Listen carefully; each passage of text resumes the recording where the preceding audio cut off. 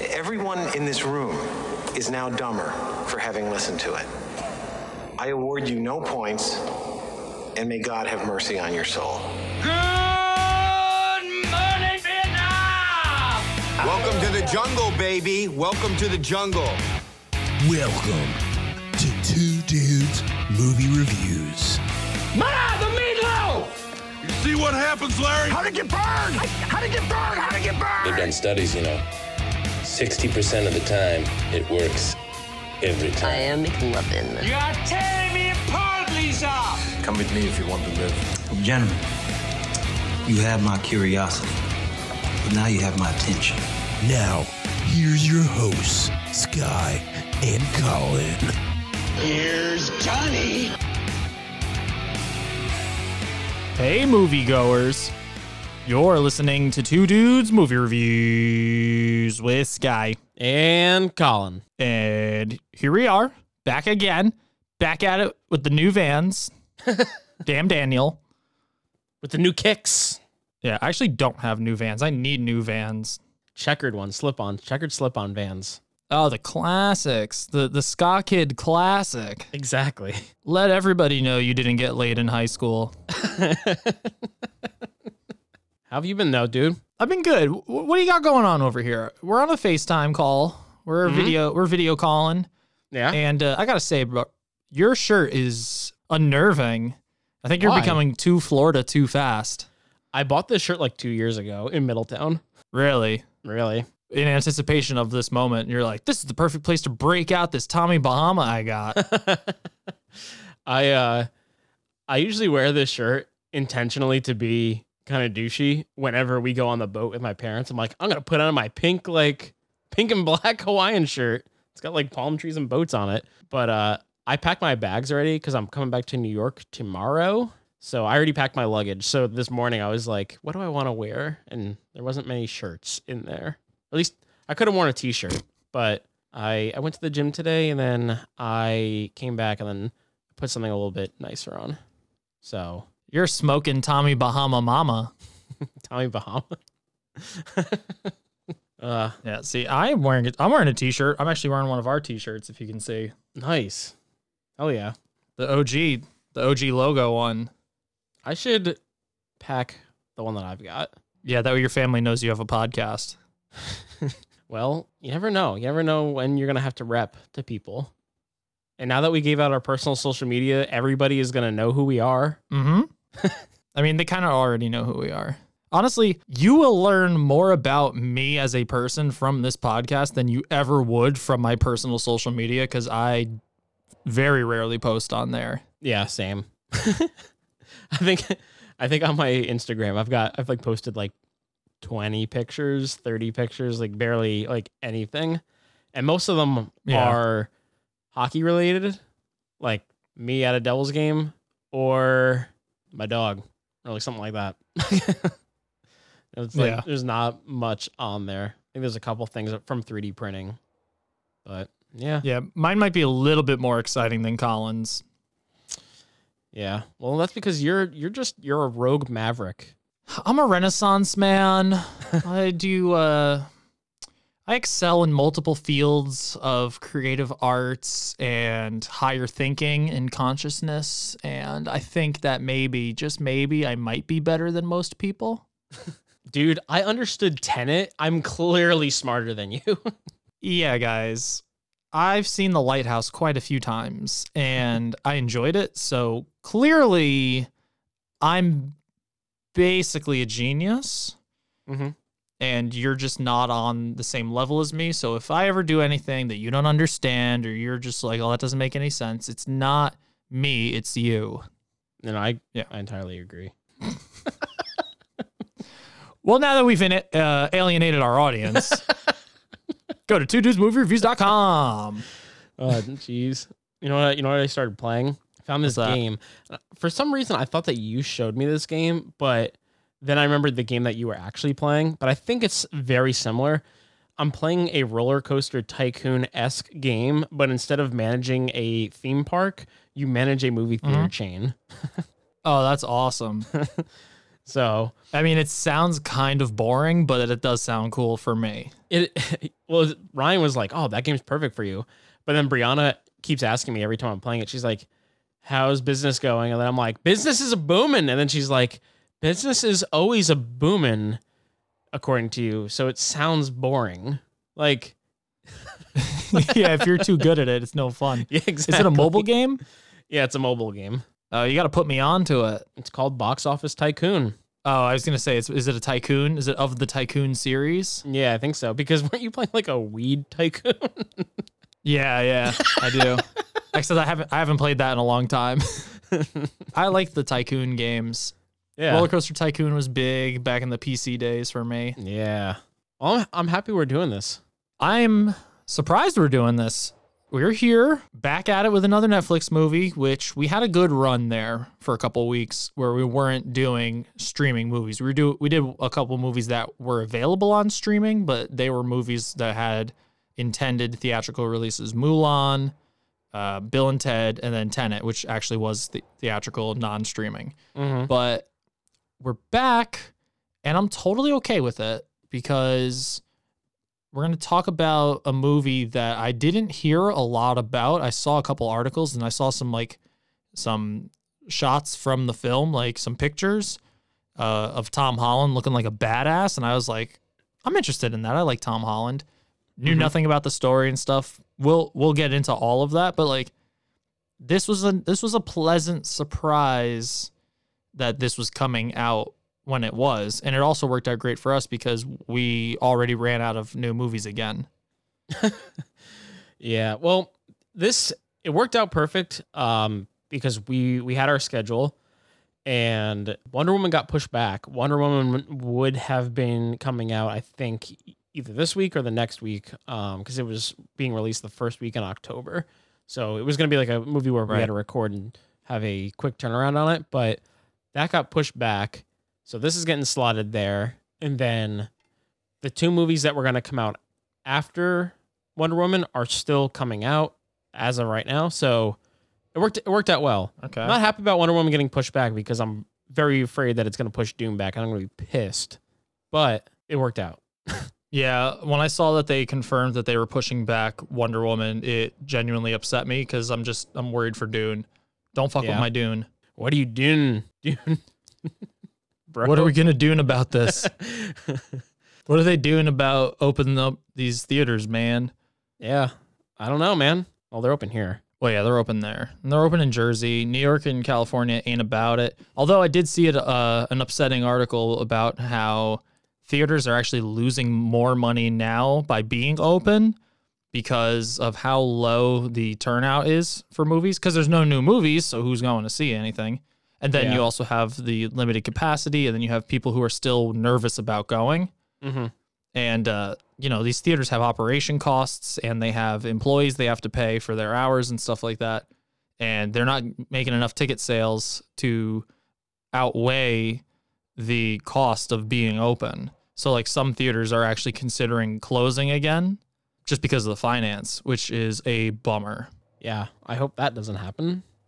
That would suck. Couple movie related news things that I wanted to get to real quick. One actually kind of relates to this movie because we're talking about the producer of this movie. And I don't know if you knew this, but Jake Gyllenhaal's the producer of The Devil All the Time. Really? Mm-hmm. Yeah. And he's awesome. Yeah. I thought that was awesome too. But some movie related news, we're talking Dune.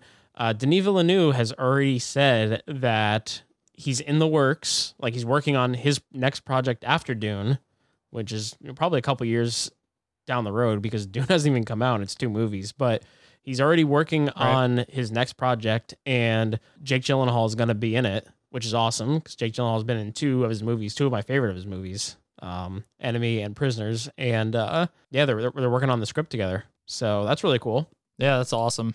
Has Jake Gyllenhaal written on any of the other movies that he's been in or anything that I might have seen? Because, like, obviously we like Jake Gyllenhaal, but I don't know how his writing is. I honestly don't know. I don't even know if he wrote on the other Denis Villeneuve movies, and I'm not sure if he's going to be credited really as a writer on this because I think he's going to be the lead, but I think they're collabing kind of on like the story and stuff, right? The story right now. Yeah. So got you. But I mean, it'd be really cool. Jake Gyllenhaal has actually been like a producer on a few really good movies. But yeah, no, I saw that and I was really into it. And the other thing, me and you had talked about it a little bit. Apparently, they're throwing the money at Joaquin Phoenix to do a Joker 2 and 3. Apparently, they've offered him $50 million. Yeah, not down with that. Yeah, me neither. Love the first one. Like, I don't know how you put sequels on it. Yeah. I love the first one. It was my favorite movie last year. I think it was your third favorite movie last year. And spoiler for Joker, but now that he is the Joker, you can't really make up a story. Because like what they did with Joker, they kind of did an origin story, which you don't know it, so they had a lot of liberty. But now that he actually is the Joker, you can't really do that. So I feel like you have to go more off the comics.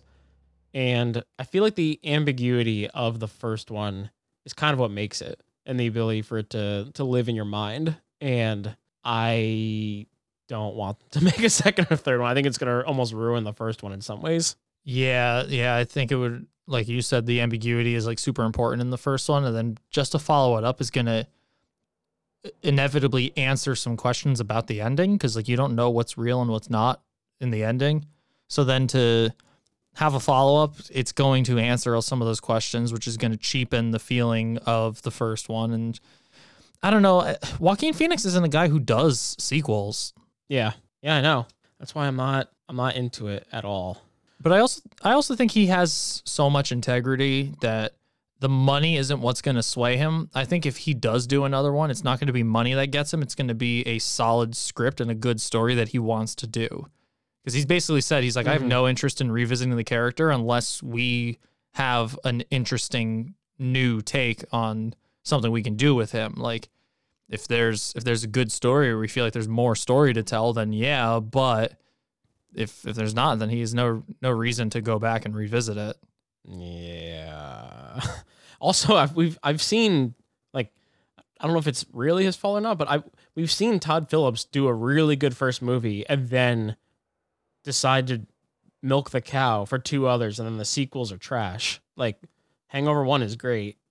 Hangover 2 is like okay. Hangover 3 is terrible. Like, I don't do it. Learn from your mistakes, dude. Yeah.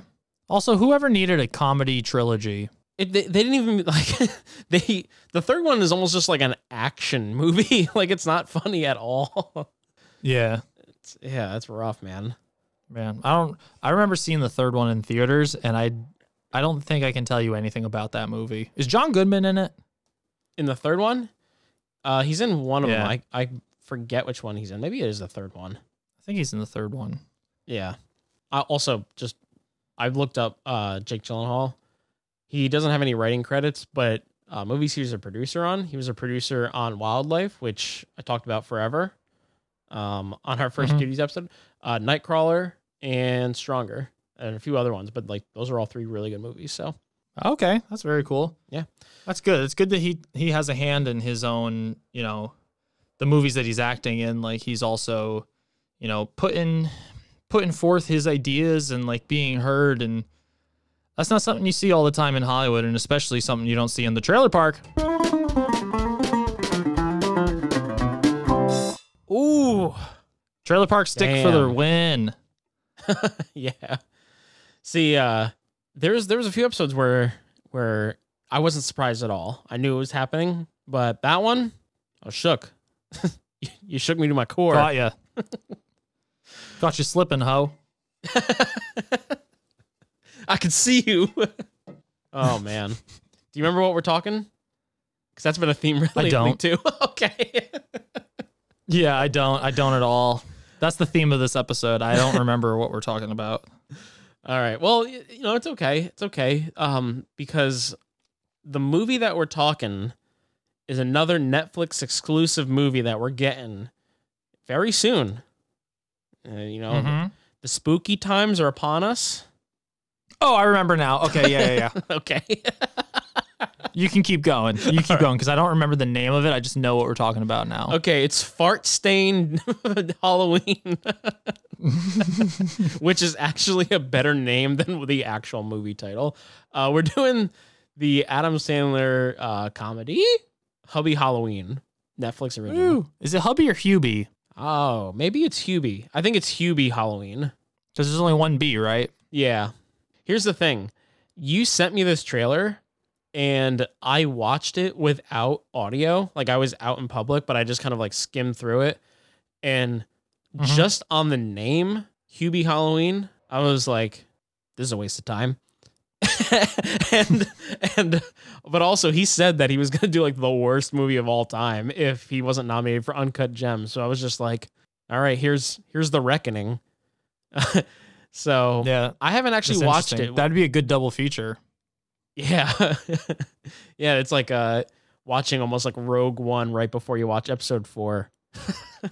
Yeah, exactly. I'm sure they have a lot of relation. Uncut Gems and Hubie Halloween. Hubie Halloween is the aftermath of Uncut Gems. That's how it works. But yeah, so great. I haven't watched this with the audio, so any jokes, any good times to be had will be the first time I'm experiencing it when we do this. You have seen it though? No, I saw that there was a trailer for it, and I sent you the trailer, and then I didn't even watch the trailer for myself.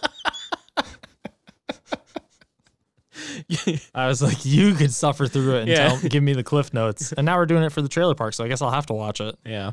Yeah, you know, the boys brought the fire today because we're like, hey, man, Netflix movies, that's a tie.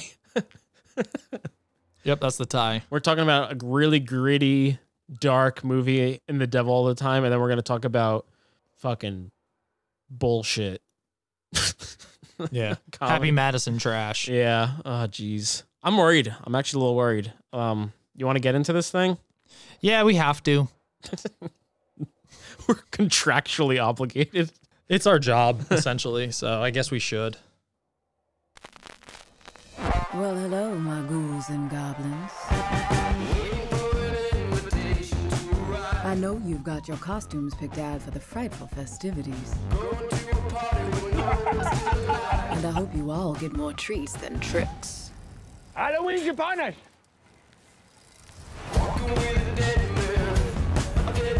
Oh, Is he a no. good guy? Hubie Dubois is the nicest guy in this town. Here are some happy Halloween word searches. You can pass it out to the kids. Thank you so much.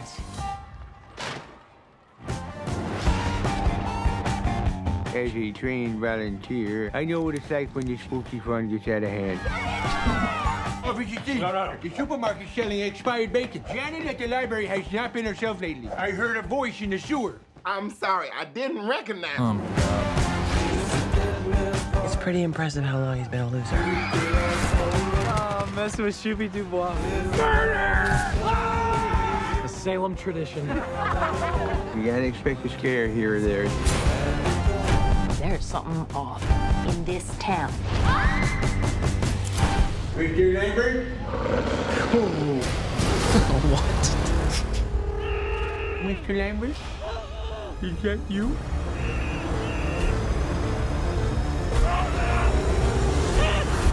Oh, no. Salem PD? Yes, officer, this is Hubie Dubois.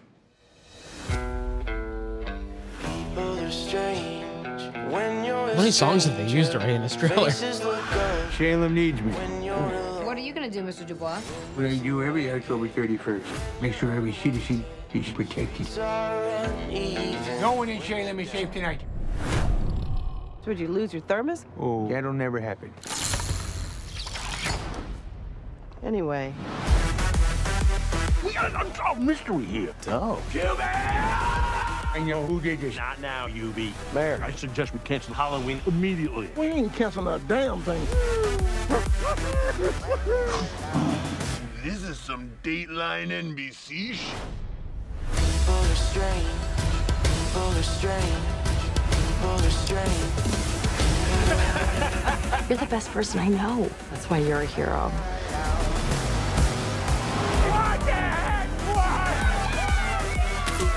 Oh, fuck off. Help me! Not cool. Hello. They really got like the whole cast from Grown Ups. Or Grown Ups 2 at least. Help me! Help me!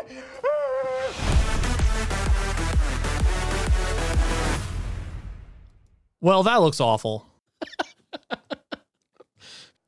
So exactly like what you said about what Adam Sandler had thrown down.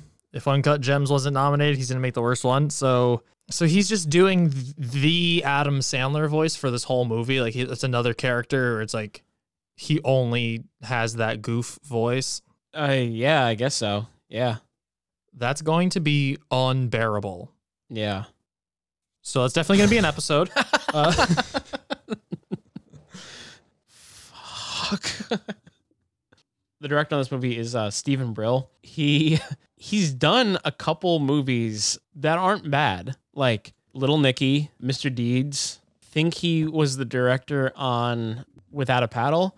And then a movie that I saw when I was really young. Have you ever seen Heavyweights? Oh, yeah. Yeah, he's the director Heavyweights on is Heavyweights. Yeah. And I think he did one of these Netflix movies also. I didn't watch it because I've been skipping most of them, but I think it's trash. But he did that Sandy Wexler one that came out a few years ago. Yeah, I didn't watch that. Yeah, I skipped that. But you know, I like Little Nicky. I like Mr. Deeds. Without a Paddle's all right. The Heavyweights I like. So he's done some stuff that is decent, but that trailer's very unfunny. Yeah, I laughed at one point. I like snickered, but it wasn't because they did anything funny. It was just because of me realizing that he was just going to do that voice the whole time, and I was just like, jeez.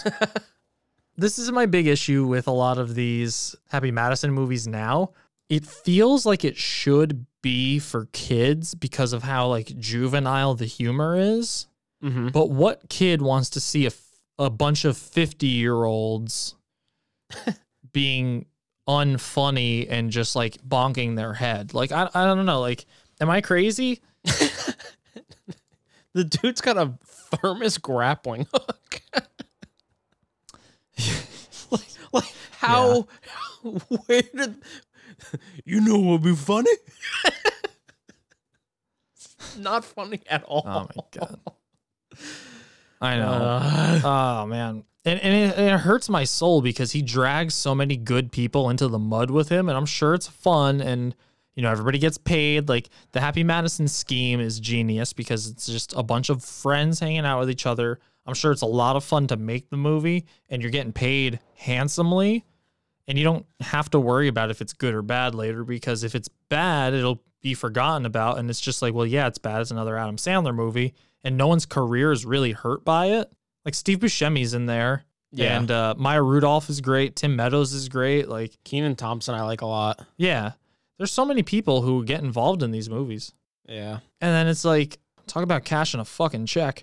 It's that Netflix money. I thought his Netflix deal was over. I think if it wasn't over, then this is his last movie of 6. He signed on to do like 6 movies for Netflix. I think this would be the last one. We can only hope. And Netflix signed him on for 12 more. Yeah. And you know what's crazy too? Like, again, we're making a lot of assumption based on the trailer. Maybe this actually comes out and it's like, well, a little bit better than we think it's going to be. I don't know. But doubtful. I was very doubtful. But Tim, I'm going to butcher his last name. Hurley, I think is how you pronounce his last name. But he is the writer on this movie. And it's so strange. I mean, I guess it goes like with Adam Sandler's career also. But the early Adam Sandler stuff is so good. And then the stuff lately has been so trash. And Tim Hurley was the writer on Billy Madison, Happy Gilmore, The Wedding Singer, The Waterboy, and Big Daddy, and Little Nicky, and Mr. Deeds. So, like, he's the writer on all of those, which are probably his best movies. But then he's also the writer on Grown Ups 2, Pixels, and Bedtime Stories, and The Ridiculous Six. And those are those worst ones. Yeah, so what happened? As soon as, like, mid-2000, like, 2005 came around, you just stopped making anything that was competent. Dude, it all became about the paycheck. It's just, let's cash this fucking check. Like, let's get this money and keep it pushing. Like, don't worry about story. It's a comedy. Let's bonk our noggins and move on. A couple poop jokes. I'm going to wear basketball shorts in every scene. But you know what? Like, we did a trailer like this very recently when we did Eurovision, and I think we were just like, that doesn't look funny at all. That's fucking stupid. And then we watched the movie and we're like, this movie's like not great, but better than we thought it would be. So maybe I still think about Ya Ya Ding Dong all the time. play Ya Ya Ding Dong. Best part of the movie. Listen, I'm going to be open to the experience, especially if we have to watch it. I feel like a train wreck, like a Happy Madison movie, like even if we're not going to do an episode on it, we'll have to watch. Like we both watched The Wrong Missy from this year. That's another crazy thing. That studio's putting out 2 different movies this year. Yeah. The Wrong Missy. I mean, I don't know if everyone checked it out or if nobody checked it out or whatever, but yeah, we talked about it already. That set the bar. Like if that is worse than this, that's impressive because that was awful. Awful doesn't do it justice. Surprisingly, that's not the worst movie I watched this year. But I don't think that's my least favorite movie of the year either. What's yours? I'm curious. Or do you want to save it? Let's save it, man, because what if it never changes? I don't want to spoil the duties. Okay. All right. I do have a nice list going now because actually the movie we were reviewing today, which by the way, let's get the fuck out of this trailer park. I'm over this. Yeah. Perfect. Good segue. The movie that we're doing today, The Devil All the Time, I watched this the same day as I watched Mulan. It's my first double feature of the Double Deuce, I believe. It's not mine, but for me, it was the most enjoyable. Like, I wasn't huge on Mulan, but the last double feature I did was Spencer Confidential, Like a Boss, and Fantasy Island. It was a triple feature. And that's a brutal one. Yeah, so the movies that we've been getting lately, we've said this, I'm enjoying them because I think they have a little bit more craft to them because they were supposed to go to theaters. I actually don't know about this one, but this was a big surprise for me. Antonio Campos is the director. He was a producer on a movie that I mentioned last year. Actually, we were talking about like movies we had watched at one time, and I mentioned a movie called Piercing, which is, I was kind of like, it's like a really like gritty, like BDSM, like mystery with tons of violence and stuff. And then you were like, oh man, I love that. But he was the producer on that movie.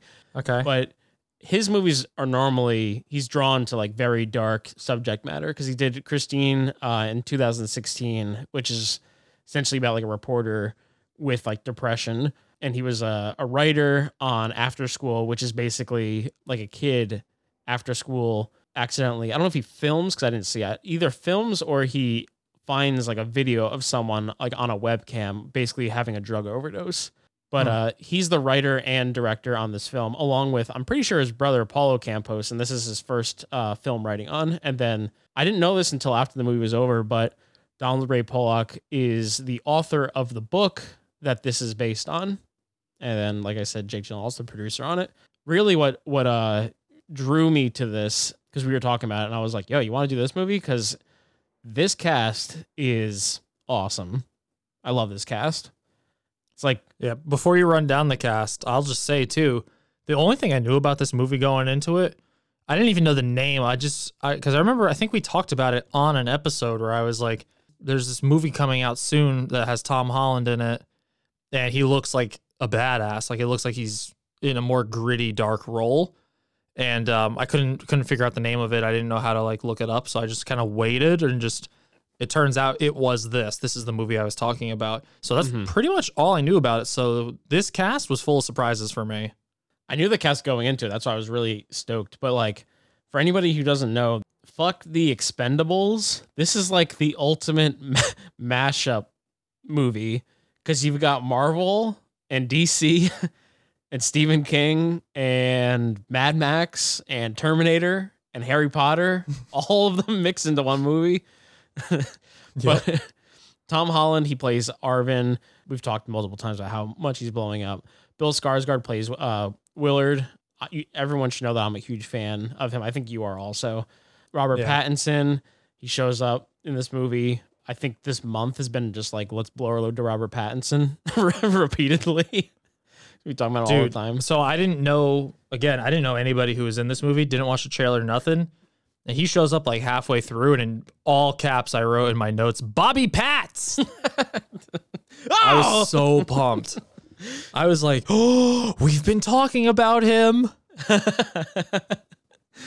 Sebastian Stan, he's in this movie. He plays Lee Boddicker. Jason Clarke, he plays Carl. Haley Bennett, she plays Charlotte. And Riley Keough, she plays Sandy Henderson. And then there's a bunch of other people in this movie too that have smaller roles that they'll just show up and you're like, oh shit, like that guy's in this. So I said this to you last night.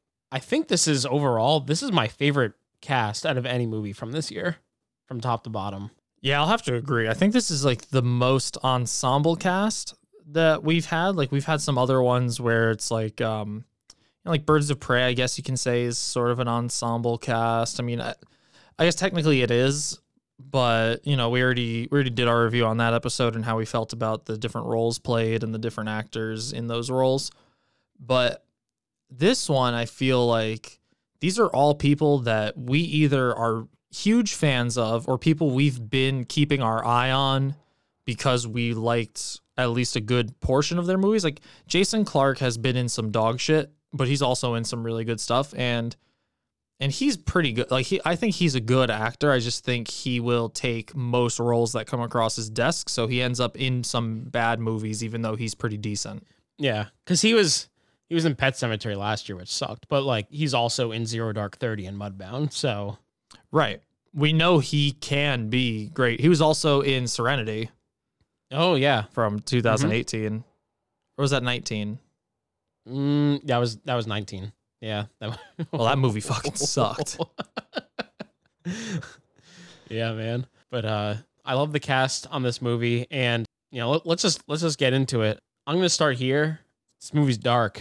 It's gritty. Yeah. But I liked it a lot, man. Like this movie, for me, this movie gave me, I think, the same vibes that Dragged Across Concrete gave me last year.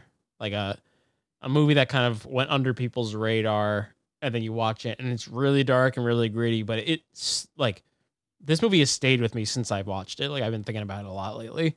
Me too. It reminded me a lot of that movie. Almost reminds me of like if that movie and like The Place Beyond the Pines had a child, it would almost be something like this.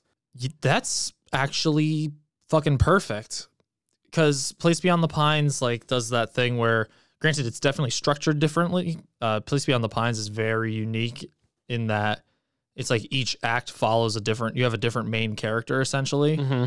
But the way like this story goes, it's like you are kind of following a few different threads, like a few different people's lives, but then they all end up crossing over at some point or another. I think that hits it on the head perfectly. And that movie's really dark and gritty too, Place Beyond the Pines. And I think the Dragged Across Concrete comparison is perfect too, because both that and this movie are dark, yes, and gritty, yes, in tone and feeling. And I will say, when they want to be violent, it is violent. But this movie isn't necessarily like grotesquely gory or anything like that. Like I feel like there's not a ton of scenes where there is violence, and like it's really not until the climax where things start happening like more repeatedly. But I think when they want to pull the trigger on it, they hit it really hard. But it's not like it's just a blood fest the whole movie or anything like that. And it's not like nonstop, just intense action like that. You know what I mean? Yeah, definitely. I kind of felt the same way about Dragged Across Concrete. Like, a lot of that movie is them kind of sitting in a car, like doing the police investigation work. But then there are scenes where it gets really, for a brief moment, you're like, cringing because it's so graphic. Yeah. But there's something that's very real about the way that they showcase violence in both of those movies, both Dragged Across Concrete and The Devil All the Time. Mm-hmm. Just going off of that, and we'll get into specifics why, but I don't think this is a movie for everyone. I think some people will be very turned off by how dark the subject matter is.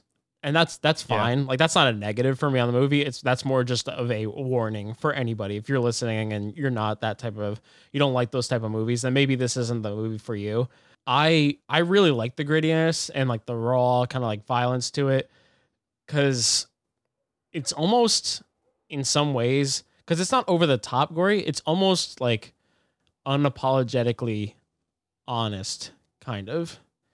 And yeah, there's a few things like that this movie's commenting on. One of them being kind of like almost like PTSD and kind of the world after World War II. Like those people who came back from World War II, like when they got back, were they okay? And then the answer is probably no. Like, they were fucked up from it. And I like that the movie holds no punches. Like, that's something that I really liked about this. Oh, yeah. Yeah. Hold no punches is a fucking understatement. This movie, so I'm watching it at home because, you know, Netflix, and most of these movies we've been doing in this year have been watching from home. And I always talk about how I don't like the home viewing experience because I get too easily distracted. And I was excited to watch this movie. I wanted to watch this movie, but being how it is, I'll start a movie and I'll still be on my phone. Like I'll be like, just, you know, checking Instagram or whatever, or like shooting text messages back.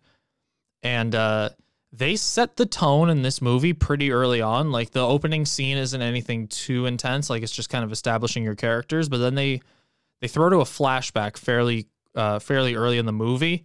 Mm-hmm.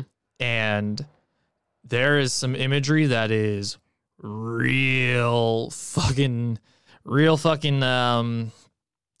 What's the word I'm looking for?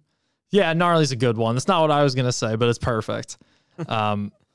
But yeah, some real graphic imagery, as our friend John would say. It was really graphic. Yeah. And I'm sitting there with my phone and it's still in my hands, but now I'm not looking at it. I'm just staring at the screen. And I wrote, the first note I wrote on this movie was, oh, they're not fucking around. And I just put my phone away I didn't look at it for the rest of the movie. From that moment, I was in it. And I think it was brilliant that they did that because they set up and established real early on, like, this movie is going to be raw. Mm-hmm. And, you know, it goes off of what you're saying. Something that I mentioned on the Mulan episode, I feel like I mentioned it on a lot of episodes, but it definitely bothers me when there are movies that are trying to take on a more mature subject matter, but they feel like they have no stakes to them. Like, nobody is in trouble or everything's going to be okay. And they set the tone really early. Like you were saying, there's going to be consequences for what people see, what happens to them, what happens to the people around them. And again, like, if you don't like that type of stuff, you're going to know really early on if this isn't for you, because like you said, they show you something within the first like 3 minutes of the movie. Yeah.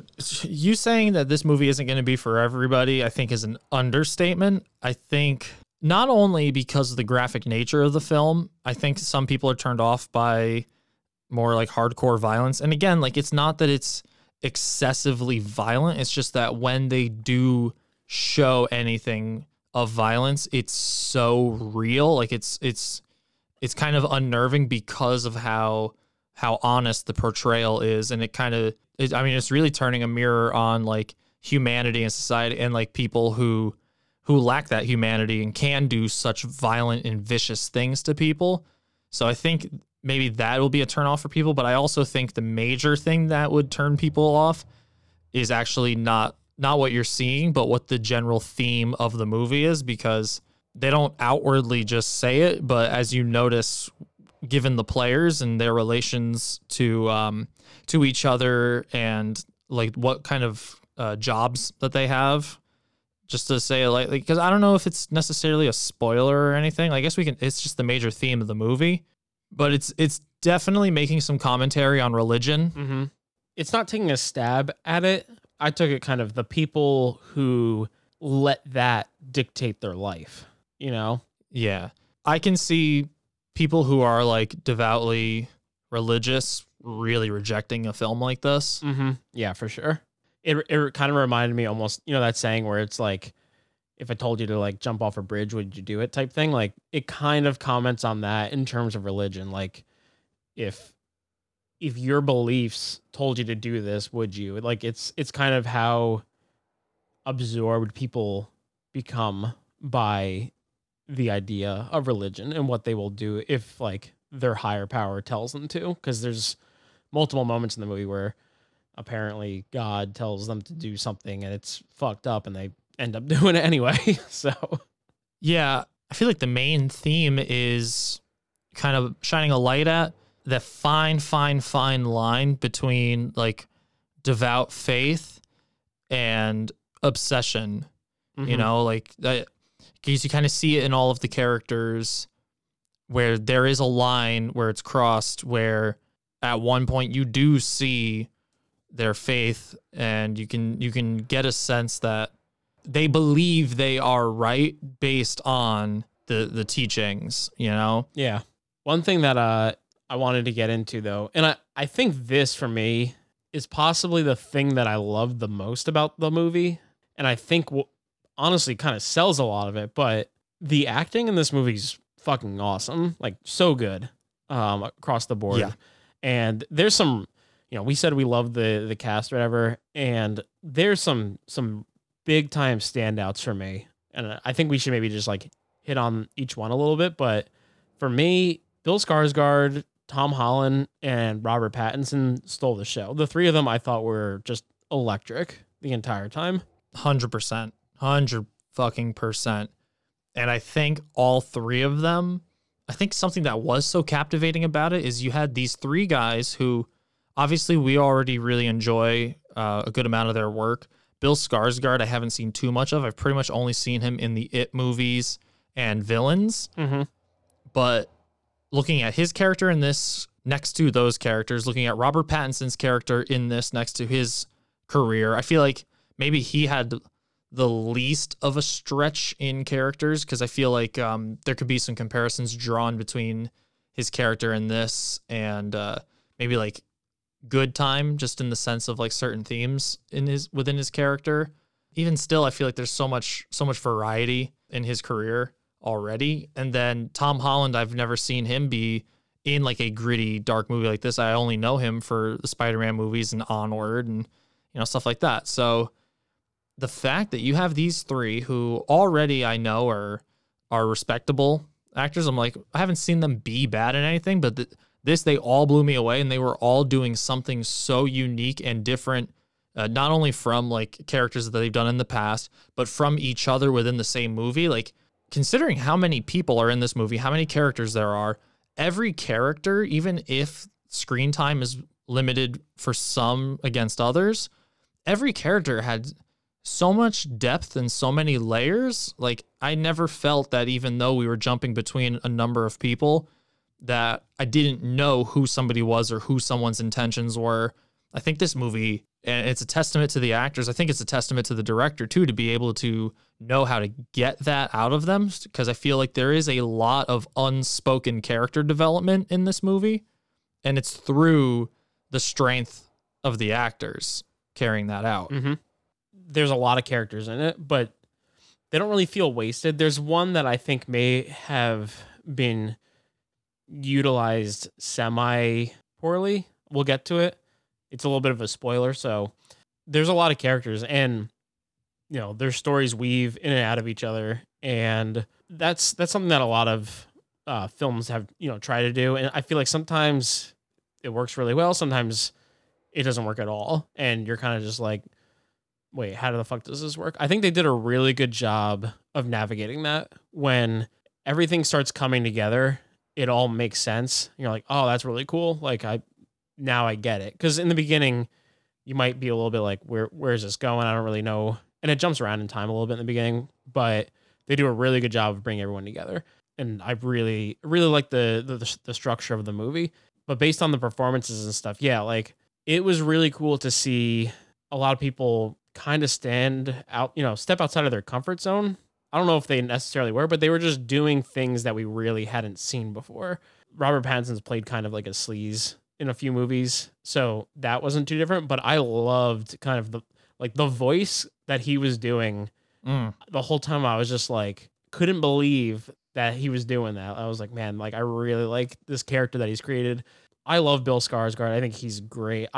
He might be my favorite part of the whole movie. Honestly, like, his performance was so raw and like powerful, and he, you know, he's in the movie in the beginning. Also, his arc is really tragic. Yeah. And, you know, it happens pretty quickly, but just that, I'm trying to navigate around spoilers, but he sets the tone for the movie. For me at least, he hooked me. Like, it was the first 15 minutes of the movie, and I was like, that's when I texted you. I was like, yo, he's killing it right now. He's so good. And then we haven't seen Tom Holland like this, which is really awesome. Like, Tom Holland, I think this is definitely the most different we've seen from someone. And his performance is great. He's doing something different. Also, something that I just really like is he is playing the son of Bill Skarsgård, and he kind of, and I knew that like Bill Skarsgård and Tom Holland they never shot a scene together for this movie, but they worked together on his character. Like they try to make it like, well, like if you're my son growing up, like these are like the things that I taught you. This is how I act. So like you will adopt some of my mannerisms and stuff like that. Right. I thought Tom Holland did a great job with that as well. Yeah, like I can tell immediately when it does jump forward that Tom Holland was supposed to be the son, and I think their demeanor is very similar. Like Tom Holland's demeanor when he's in his, I think he's supposed to be like a teenager, maybe like 17, 18 in this. Mm-hmm. And I think his demeanor, like the way he carries himself, is very much like how Bill Skarsgård's character is. Like he's very like more like quiet, subdued. Like you can tell like he carries himself like a gentleman. Like he's doing the right thing. He's kind of altruistic, but he also has this darkness in him. Like he has this ability to kind of tap into this like unfiltered rage. And like there is just like this veil of mystery, and I think there's a lot going on behind his eyes, Mhm. which is always awesome. Like I think to do that, to be able to portray that, and all of these actors are able to do that, you really become a character. You're not acting; you're just being that person. Mm-hmm. And no, I think it's great, dude. I really can't wait to talk about spoilers for this, honestly, because like a lot of like my biggest notes will end up spoiling things. Yeah. But there's so many times where I'm literally just writing in my notes, just fuck yeah, and then fill in the blank on this actor's name, that actor's name. Actually, one time I write fuck yes, Spider-Man, but I know what I meant. Yeah. Like I'm going through my notes, and half of my notes start with whoa, and then my note, and there's one note where it just says, this shit is nuts. Like, there's another one. I said, this movie has a whole lot of what the fuck. I'm like, I'm all over the place here, but that's pretty much all I have for non-spoilers. All right. I've got a few non-spoilers, and then we'll get into those because there's stuff that I want to talk about also. If you're someone who loves to like pay attention to cinematography, love the way this movie's shot. Really beautifully. There's some really good stuff where it's longer takes, like tracking through houses. There's one scene, I'm pretty sure it's in the church, where like you get kind of you're in the church and it's looking through the windows, but the focus is something that's outside of the church, and it's like going around, and I thought that was super creative. I love that. Another reason why I don't know if this is super accessible to people, and for me, it's a pro. At least for me, I felt a lot of emotional attachment to certain characters. Yeah. Tom Holland's character, like you obviously feel for a lot. Bill Skarsgård's character in the beginning of the movie, like you really like him at first, and stuff with his wife and stuff like that, like kills you. Lenore, which is Tom Holland's sister in the movie, her story is really tragic. You like her. You almost one of the most like upsetting moments in the movie isn't even like a person dying. It's like, is it the aunt or the grandma? I can't remember, but she basically is like embarrassed in church. I felt so bad for her. But what I'm getting at is there are a lot of characters, and they do a great job of making you feel for them. And that's something that like on a few movies that we've talked about recently, I didn't feel like an emotional pull to any characters. This movie, you feel emotional pull to a lot of them. At least I did. And yeah, I actually cared about the characters. And then the reason why I say that people might get upset about this is it's almost that like Game of Thrones type thing where you get attached to a character and then they take that character away from you. Like over and over again. And like almost immediately. Yeah. And it reminded me so much. I remember my brother was a huge Game of Thrones fan, and he would watch all the episodes like the day they released or the night they released. I remember there was one night I walked downstairs and he was watching it. I was like, hey, how's it going? And he's a huge fan. And he was just like, this show fucking sucks. And I was like, why? And then he's like, all the characters who are fucking shitty live and the people you love die. And he was like really pissed off about some character who must have died that episode. And I was like, oh shit. But I think when it's a show like that and you have more time to kind of like internalize it, and then like there's more development and stuff like that, it might be more, you might be more easy to accept it because you know there's more to it. But when it's just a 2-hour movie and like you get super attached within like, 15 minutes to a character because they do a great job and they take him away from you and you're like, what the fuck? I think that's why people might get upset also by this. Is it's almost like the movie itself makes you feel sad for long stretches of it because of what they're doing to the characters. Absolutely. So one of the notes where I wrote, this movie has a whole lot of what the fuck. It does relate to that. It's just like they are tap dancing on your nerves through the entirety, because even when shit is not popping off, because the stakes are set so early in the movie and they do such a good job establishing that tone that, like, characters you love will be hit with hard tragedy. Like, nobody is safe in this movie. You do not know what's going to happen next. And then just repeatedly, they beat you over the head with like some of these worst case scenarios.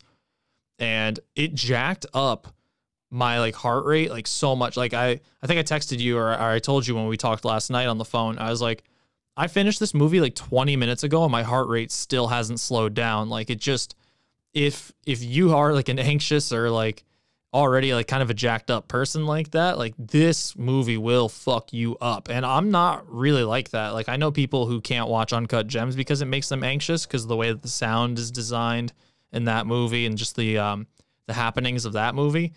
But this movie like really put my nerves through like a fucking roller coaster. And I was like heart palpitating on the fucking couch. I was like, holy shit. Like, it's getting the blood flowing. Like, it is intense, and I love it. Mm-hmm.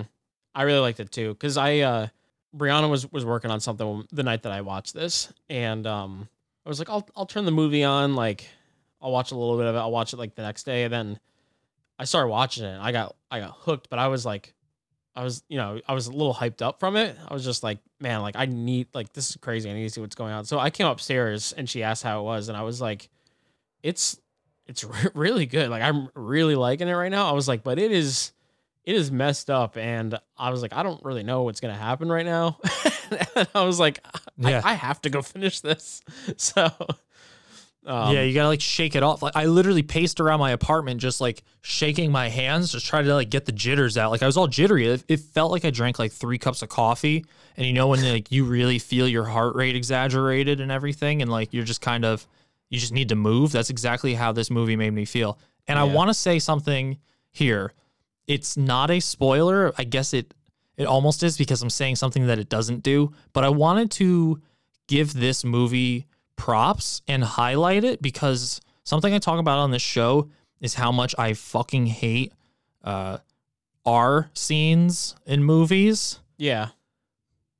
And I think the reason why my nerves were on such edge is because there's a number of times where this movie looks and feels like that would happen. Like, this is that type of movie where a lesser director or a lesser writer would have inserted a graphic R scene that I would have hated. Mm-hmm. And there's a number of times where I felt like it was almost going to happen, because not because they were hinting at it, but just because they've already set up such horrible circumstances for so many characters that it's like, this is a potentially next step for this character or that character. And it made me really nervous, because I was like, please don't do that, because it'll make me hate this movie. Mm-hmm. And it would like effectively drop the grade down like two scores. But the fact that this movie is able to maintain its edge and its raw, visceral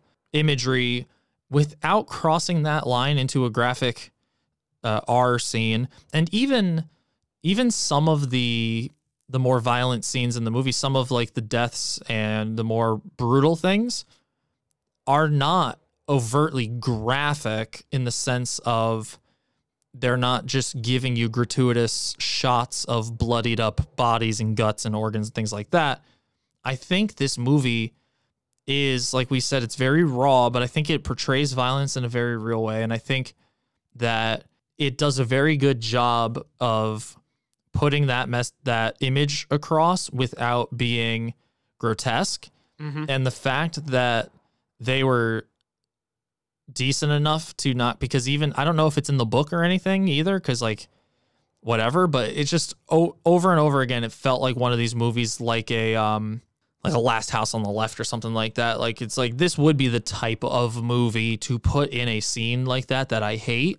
Yeah. And the fact that it never happened, and it just solidified my point that, like, if you're looking to make a character edgy or like add this depth and this darkness and this hardship and trauma to characters, you don't need to show a woman being sexually assaulted on camera. Like, you don't need that in your film to have that same effect.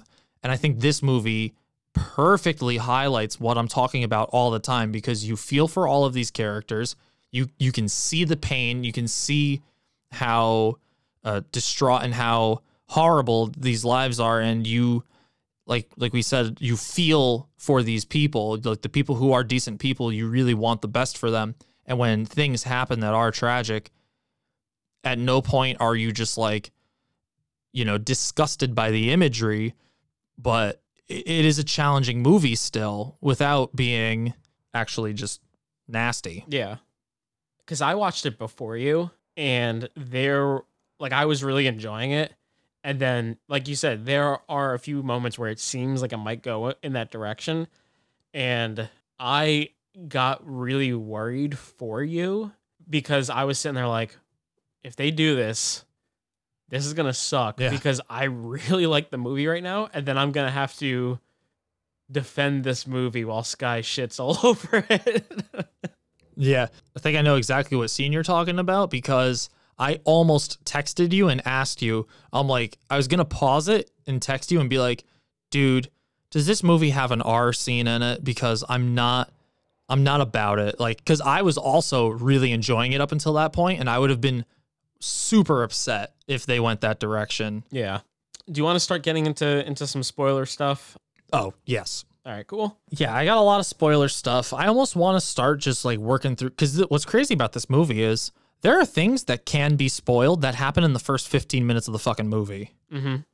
Yeah. Like, this movie, there are spoilers like every 5 to 10 minutes, like, of stuff that you wouldn't want to ruin the surprise on. So very seriously, anybody, if after all of our discussion on the themes of the movie and the graphic nature of the movie, you're still interested in watching it, watch it before you listen to this, because I think almost everything in this movie would lose a little bit of its value if you had to listen to somebody else explain it first. Like, I actually really want to rewatch this movie. I want to watch this with another person just so I can kind of like see it through a new person's eyes, Yeah, definitely. I don't see this movie having less weight for me because of how raw and visceral those scenes are.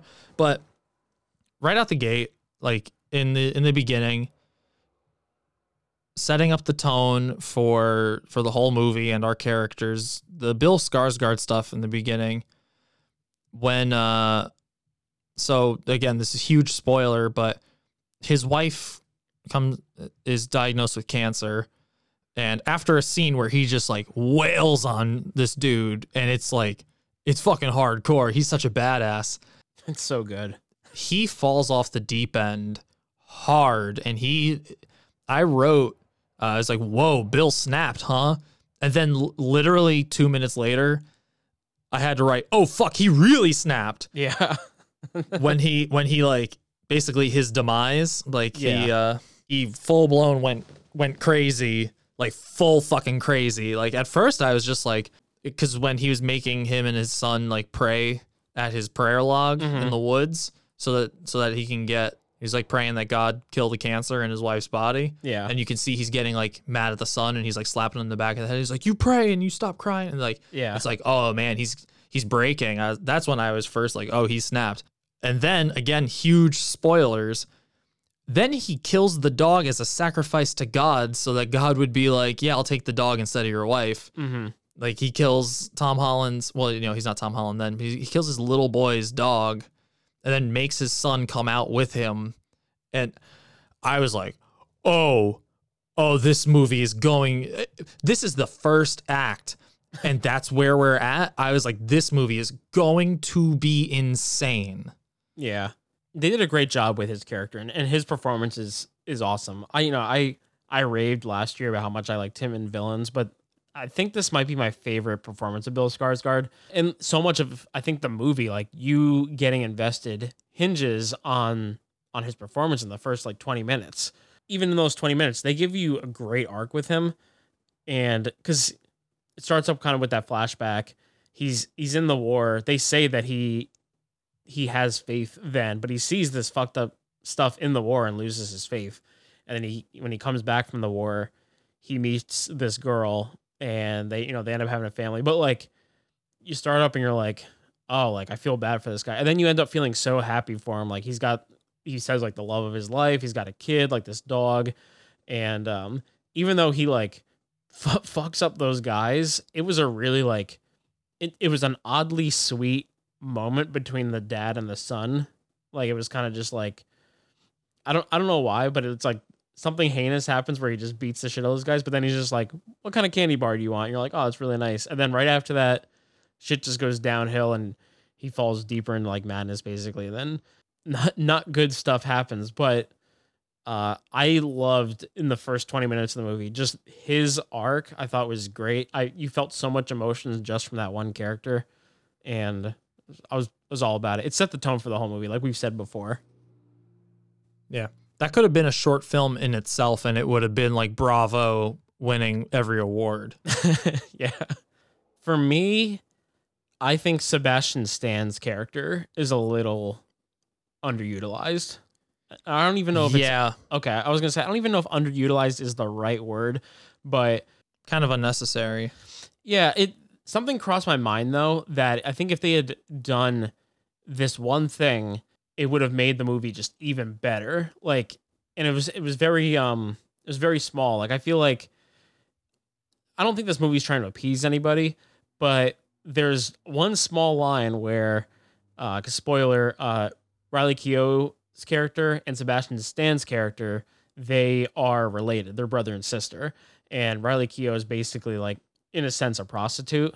And Sebastian Stan is a cop, and he's like running for a position. So he's kind of like a dirty cop, letting people get away with certain things because he doesn't want his image affected. But there's a moment where he goes to her house, or like the motel or wherever that they're staying at. And like, he comes in, and then she's like, what do you want, big brother? Or something like that. Or he says like, what do you want, sister? Something like that. They reference by just like saying kind of unnaturally that they're related.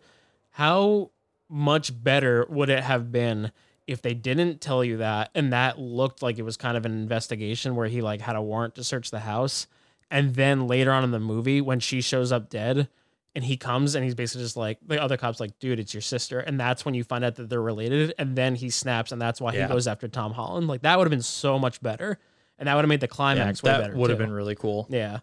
Yeah, that would have been really cool, actually. Holy shit. That's so much better. Smallest little detail to change, too. Even without that, I feel like Sebastian Stan's character is kind of there just to tie a couple more people together, because that's like the big theme of this movie, too, is all of these lives, how they entangle themselves. Because Sebastian Stan was the cop who came to the scene when Tom Holland, as a boy, like when Bill Skarsgård, again, all of this huge spoilers, kills himself in the woods. And then, so Sebastian Stan has that connection to the young version of Tom Holland. So like, then that comes back around, and then obviously Sebastian Stan to his sister, the prostitute, and she's running around with Jason Clarke. And then Jason Clarke and her pick up Tom Holland later. And then like, so it just felt like an extra tie-in, like maybe like a way to tie Tom Holland to Jason Clarke and her, like, but it didn't seem totally necessary. And again, I guess it's based on a book, so I'm sure his character was in the book and probably had a little bit more prominence, but you do what you can when you're adapting. I felt like him and the Holy Ghost guy, I don't know the actor's name, but with the weird looking creep face. Oh, the one who plays Dudley from Harry Potter. Yeah, I hated looking at him. His face, I hate his face. Like he's got such a little creep face. Or at least I felt like when his character is introduced, he was going to be more of a presence in the movie. Mm-hmm. Like he shows up for like a blip, and it just felt like his actions didn't really have too much consequence on the movie. It was more so a way for them to set up where his daughter was going to end up. Mm-hmm. It's cool. Like his scenes are very cool. I think he does a good job, but he's another character who I feel like was just used to fuel a fire and just kind of move something along to the next thing without actually having any real like weight, you know? Yeah. The way that they set him up is he's obviously like, he's either a reverend or a priest or whatever. You're talking about Vernon or Dudley Dursley, right? Harry Melling's character. Yeah. Right? Yeah. Yeah. He's the one in the scene that it seems like everyone's talking about. Everyone's talking about that spider scene. Like he's that guy. And it's like, oh yeah, he's very devoted to his faith, but they don't ever plant a seed of evil in him or anything like that. And then the next scene comes around and he's stabbing his wife in the throat with a screwdriver. It's just kind of like, oh, okay. And then like literally the next scene after that, he gets shot in the head. So it's just like he's kind of a throwaway character in a way. And yeah, I get why they used him.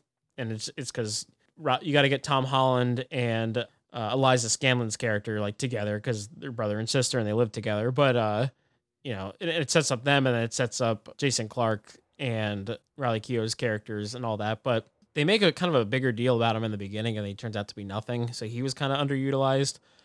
And going back to just Sebastian Stan, that cop character, I kept forgetting that he was in the movie and he kept popping up. And then he's kind of like the climax of the movie, which is kind of strange.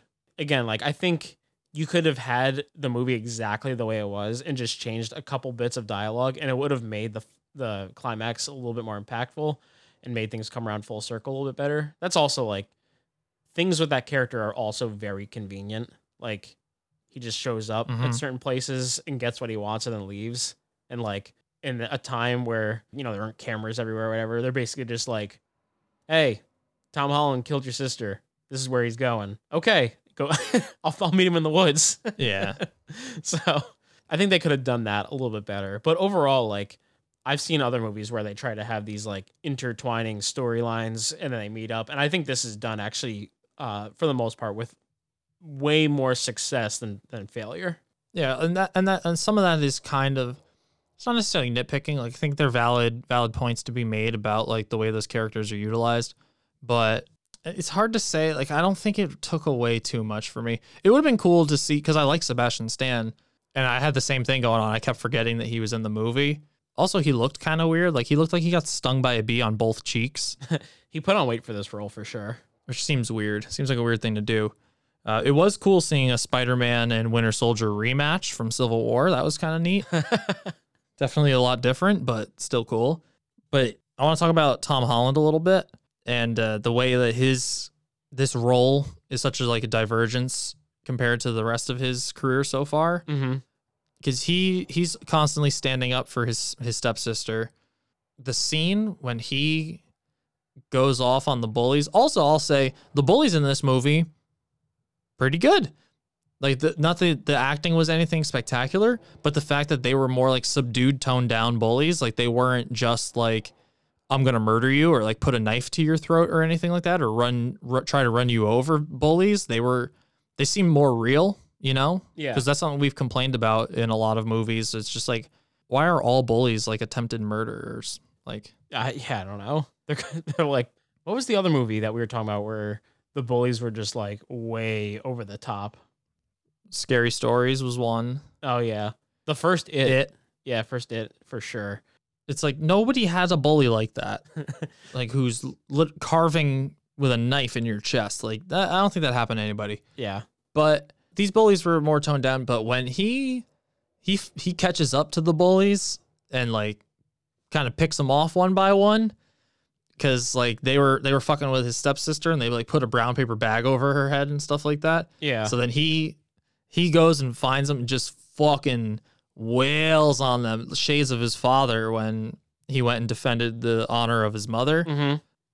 Oh, dude, it was so fucking cool. Like, he puts the paper bag over their head and just starts pounding on them, and then it cuts to like the paper bag and it's like bleeding through, and it's all. I was like, this is awesome. He is a he was 100% believable. Like to go from like this teenage kid playing like these more like lighthearted roles, and then seeing him do something like this, like there was never a time where I looked at him like he was actually. I jokingly wrote down Spider-Man a few times in my notes, but I never looked at him like, oh, that's Peter Parker. Like I think he did a really awesome job transforming into this more like gritty character. Yeah. And I think his scenes were just really awesome.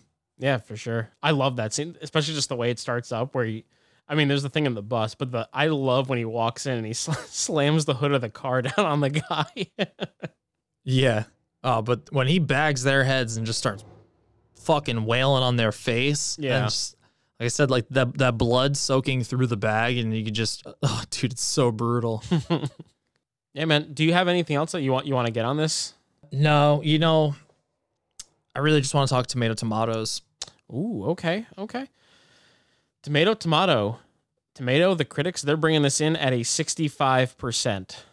What? Yeah, they got it at a D. I'm very surprised by it. What the fuck?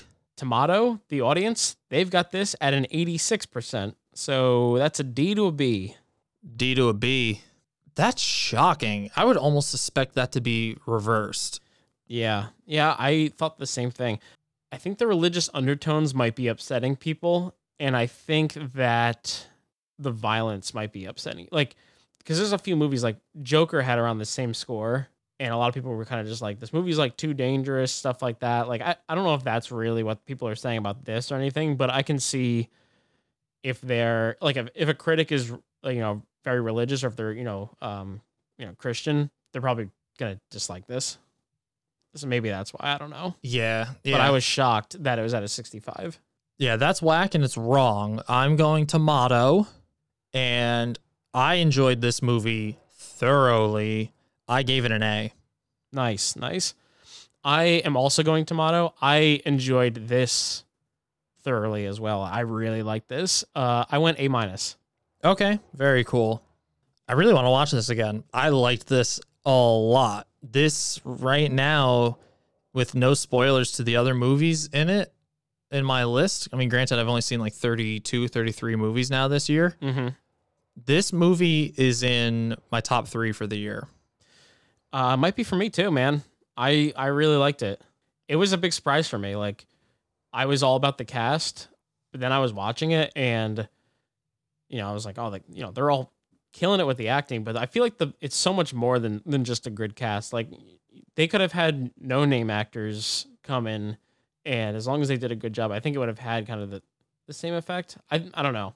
I really like the people involved, but I think there's so much more to the movie than just having a bunch of A-listers, if that makes sense. Like, there's actually a lot of substance to this movie, and I liked it a lot.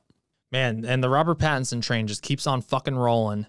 Yeah, just man. Add another reason why he would be a great Batman. Because not to say that this role is anything like a Bruce Wayne or Batman type, but it's just showing he's a great actor. Like, he's a legitimate actor. I fucking love him. I think last year we JO'd really hard to like Keanu, and it was like the year of Keanu. 2020 is Robert Pattinson's year, 100%. Yeah, man. Between the 2 movies that we've reviewed that he's been in, and then also like just the Batman trailer and shutting everyone up, like, yeah, he's having a killer year. Yeah, this was fucking great. I really liked watching it. Really liked talking to you about it, buddy. I like talking to you about it too. We were going to record this last night, and then it was getting late. So, and we knew we wanted to talk about it and like be very enthusiastic about it. And it was getting late, so we were just like, let's do it today, or like the next day while we're not falling asleep. And I'm glad we got to talk about it, because we made the right call last night. But I was bummed because I really wanted to talk about it with you. Oh, I know, me too. I almost wanted to record this episode before Mulan, but I don't like doing that anymore, where we record them in the same day, but then release them in the opposite order that we recorded them, because then we end up referencing stuff that we talked about in the first episode we recorded, even though it technically would be coming out after. Yeah. And it just gets all crazy, the continuity. So, no, I think we made the right decision. And I hope the Swampies feel like they made the right decision in checking in on our opinion, because I think that's kind of let this be a lesson about what this show is about. Mm-hmm. Can we watch a more artful film and, take away some of the same things that maybe your more highbrow critics do? Absolutely. But the critics aren't always right. And we are not just here to jerk off critics and make believe we're not amongst the people ourselves. Because, we're just a couple of dudes anyways. And I think this movie's a good example of that. Critics are fucking idiots. I think I think they're letting their own bias weigh in too heavily into this movie.